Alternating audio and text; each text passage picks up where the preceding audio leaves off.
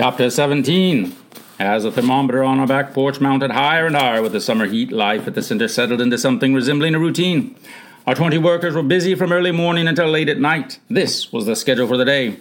Rising bell at 7, breakfast at 7:30, dishes and cleanup, personal devotions until 9:30, group chapel from 9:30 to 11:30, dinner at noon, dishes, prayer, street work from 2 until 6, when we eat sack suppers together on the street, more street work until 7:30, back to the center for evening services until midnight, bed.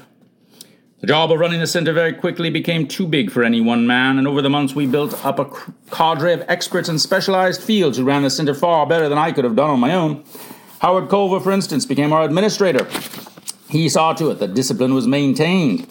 This was not always an easy task, with 20 lively young collegians and an ever-changing number of young gang members on his hands. Howard's wife, Barbara, was a godsend. She was a registered nurse. We found her presence invaluable with undernourished youngsters, and especially with narcotics addicts whose bodies go through hell during the withdrawal. If I have a special place in my heart for the next member of our staff, I think it is understandable. He is Nicky. What a day it was for me when Nicky walked shyly through the front door of the center with a beautiful girl on his arm. "Davy," said Nicky quietly, "I want you to meet my wife, Gloria." Nicky and Gloria had met on the West Coast while they were both in Bible school. I rushed forward to greet them, wringing Nicky's hand and slapping him on the back and welcoming Gloria so warmly I'm afraid she was a little startled. Nicky, Gloria, and I sat in the office and reminisced. I found it difficult to believe this was the same boy who had threatened to kill me just 3 years earlier. On our first encounter, Nicky had impressed me as a hopeless case. Yet here he was, sitting before me, a new person, a licensed minister bursting with plans for the future. "What I want, Davy," he said, leaning forward eagerly, "is to work not just with kids, but with the parents. What's the good helping of a boy if he's got to go home to a miserable family situation?" It made sense, exciting sense, and Gloria's idea was just as sound. She wanted to work at the center too. She loved children, and her special field would be the little people. Nicky had told her about the 8, 9, and 10-year-olds who run on the periphery of the gangs, and Gloria now pointed out that to reach these little ones before they got into serious trouble was even better than trying to pull them out of serious trouble later. Our permanent staff really excited me as it grew. We were coming at the problems of the street kids from all angles. I was working with the boys, Nicky with the parents, Gloria with the little people. But there was one large gap. We had no one whose special interest was in the Debs. Who is a Deb, and what is her relationship to the gangs? In recent years, the role of the young teenage girl has been growing in importance in the complex makeup of the gangs. She is known as a Deb. She groups together with other youngsters like herself to form auxiliaries to the boy gangs. Often these girl gangs take names that echo the names of their male counterpart, as in the Cobras and the Cobrettes. The girls, I quickly discovered, were often the cause of trouble on the streets. I know of one rumble that started because a Deb from one gang complained that a boy from a rival gang made a pass at her. Later, the girl confessed that she was lying all the time. She made up the story just so there would be a fight. She did it for kicks. It is a rare thing for a Deb to be a virgin. Marriage is out of style, preacher, these girls told me, laughing. There wasn't any use in my talking to them. They brazenly handled their nervousness by propositioning me. What we needed was a girl on the staff who was attractive enough to gain the Deb's respect, and yet who was solid enough in her own faith not to be shaken by their taunting and laughter. And we finally found her. "We've got just the right girl to work with the Debs, honey," I reported to Gwen one evening. "Wonderful," said Gwen. "I hope she's pretty. She's got to be pretty for the job. I never thought I'd be urging my husband to find a pretty girl to work with." "She is pretty," I said. "Her name is Linda Meisner. She comes from a farm in Iowa. I just hope these city girls don't frighten her." Linda's job with the Debs was not an easy one. She got her introduction to the girls on her very first Saturday night at the center. In the late afternoon, 5 girls walked through the door and demanded to be shown around. Linda would have been willing to oblige, but I could smell alcohol on the girl's breath and tried to postpone the visit. "We have a service here at 7:30 that's open to the public," I said. "Come then. You'll be welcome." The girls came back at 7:30, bringing a group of boys with them. "What are we going to do, David?" Linda asked. "The girls are quite drunk." "Let's start by separating them," I said. "Boys on one side, girls on the other." It did very little good. The girls giggled, mocked, blew loud bubbles on their gum, got up and walked in and out. I saw several of the girls get out knives and start cutting their shoelaces. In the middle of my sermon, they began to argue with me from the floor of the little chapel. I turned the meeting over to an all-girl trio, which included Linda, but they couldn't sing above the noise. Finally, we just gave up trying to hold an orderly meeting and turned our attention instead to individual boys and girls. Most of the girls got out of their seats and stormed out the door, slamming it loudly, not once, but twice behind them. One girl who stayed went over to the fellows and put her arm around their shoulders. "Don't believe a word of it," she said to them one after another. That night the girls won. The evening broke up early with no results that we could see. This was Linda's introduction to her future friends. To cap the climax, we later learned that the same night over on South 2nd there had been a murder. "It's hopeless, David," said Linda the next morning. "I don't see how I can ever work with kids as hard as these." "Wait till you see what the Holy Spirit can do, Linda, before you make up your mind." The very next Tuesday, Linda had her first experience of watching the change. Afterwards, she showed me the letter she had written to her parents. "Every minute is full of excitement and a new adventure. On Tuesday, the entire gang of boys and girls returned. We wanted to have them come on different nights, but the girls begged to come in with the boys for a service. They promised not to laugh and to be good, so we let them all in. During the service, we sang, 'Jesus breaks every fetter.' Dave asked if there was anything that anyone would like for God to break in their lives. A 14-year-old girl said she would like to be delivered from heavy drinking every night. One of the girls pulled up her sleeve and asked if God could forgive this, a line showing heroin inserts. The girls behaved as well as I've seen girls behave anywhere.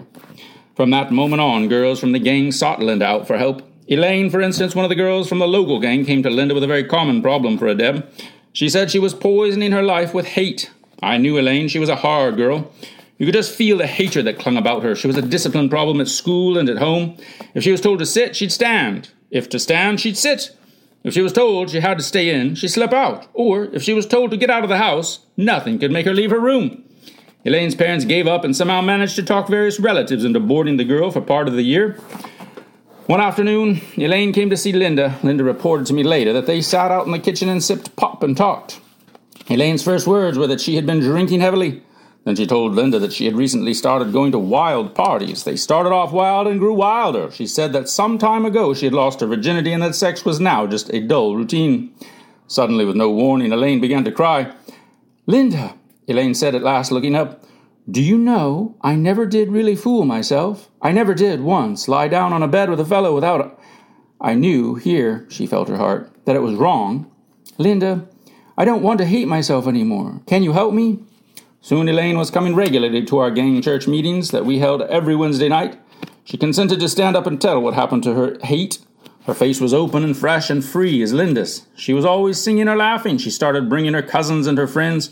She stopped her drinking and her wild partying. "Do you know why she stopped, Dave?" Linda told me. "She just said she couldn't be bothered. She had more interesting things to do." And Elaine was no isolated case. Day in and day out, we could count on reaching girls like Elaine with this special kind of love. I'll never forget the day Elaine put her finger on the quality of the love that redeems. "I finally got it figured out, Reverend Wilkerson," said the girl. "Christ's love is a love with no strings attached." Elaine is right. Christ's love is a love without angles, a love that asks nothing in return. It is a love that wants only the best for these boys and girls. And this is the quality that redeems. In one of her letters home, Linda wrote that her life was in constant danger. This was not an exaggeration. We do what we can to protect our workers. For instance, we have a rule that street work must be done in teams of 2 or 3. We have a rule that girls are not allowed to make contact with boys on the street and vice versa. And we have a rule that workers must make contact with each other at regular intervals, especially when they are working at night. The fact remains, however, that our young students are walking into areas where armed officers of the law travel in pairs for protection. A large percent of the teenagers in the rougher sections of the city carry concealed weapons. If a boy is high on heroin, he might easily lash out with his knife just for kicks. But a much more serious problem is the jealousy that is aroused when our workers threaten to break up relationships. One night, Linda and a partner, Kay Ware, were out later than usual. It was near midnight on a sweltering summer night. Evening services were over and the girls should have gone to bed, but such was their interest in sharing what they had found that they headed out into the night, praying that the Holy Spirit would lead them to girls in need. The girls came to a candy store, and looking inside, they saw 4 teenagers, girls, listening to rock and roll and sipping Cokes. Linda and Kay walked in and struck up a conversation with the girls.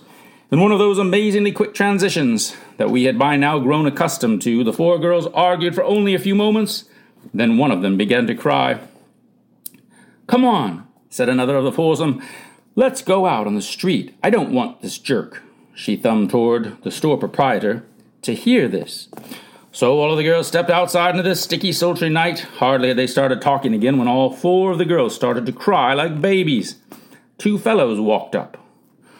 "What's going on?" they asked. The teenage girls told them to flake off. They didn't want to talk to the boys. This aroused the boys' curiosity even more than the tears, and they pressed in.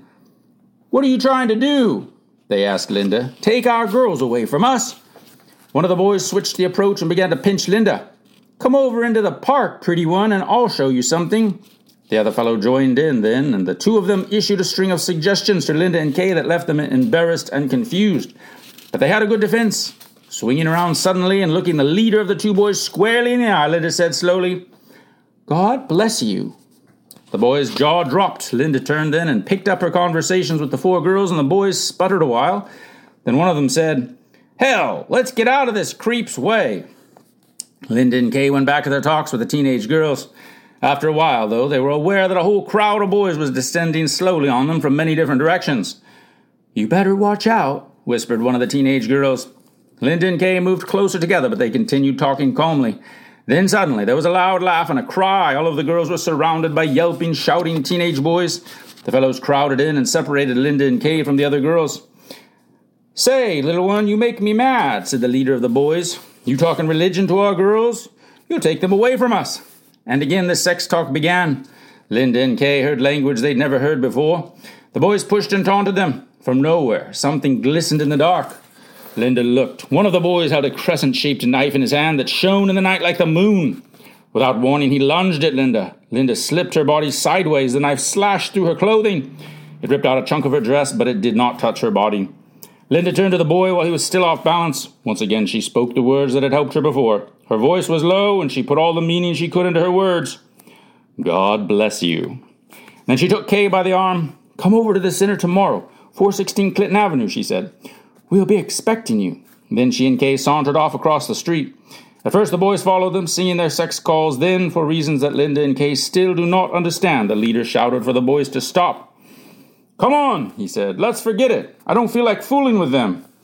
Linda and Kay came back to the center shaking, but the next day they did pick up conversations with the four girls, and the next night they were out on the street again.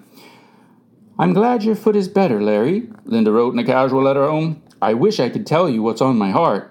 You can actually feel the presence of evil. I know that my life is in danger. I only have one desire, to burn out for God.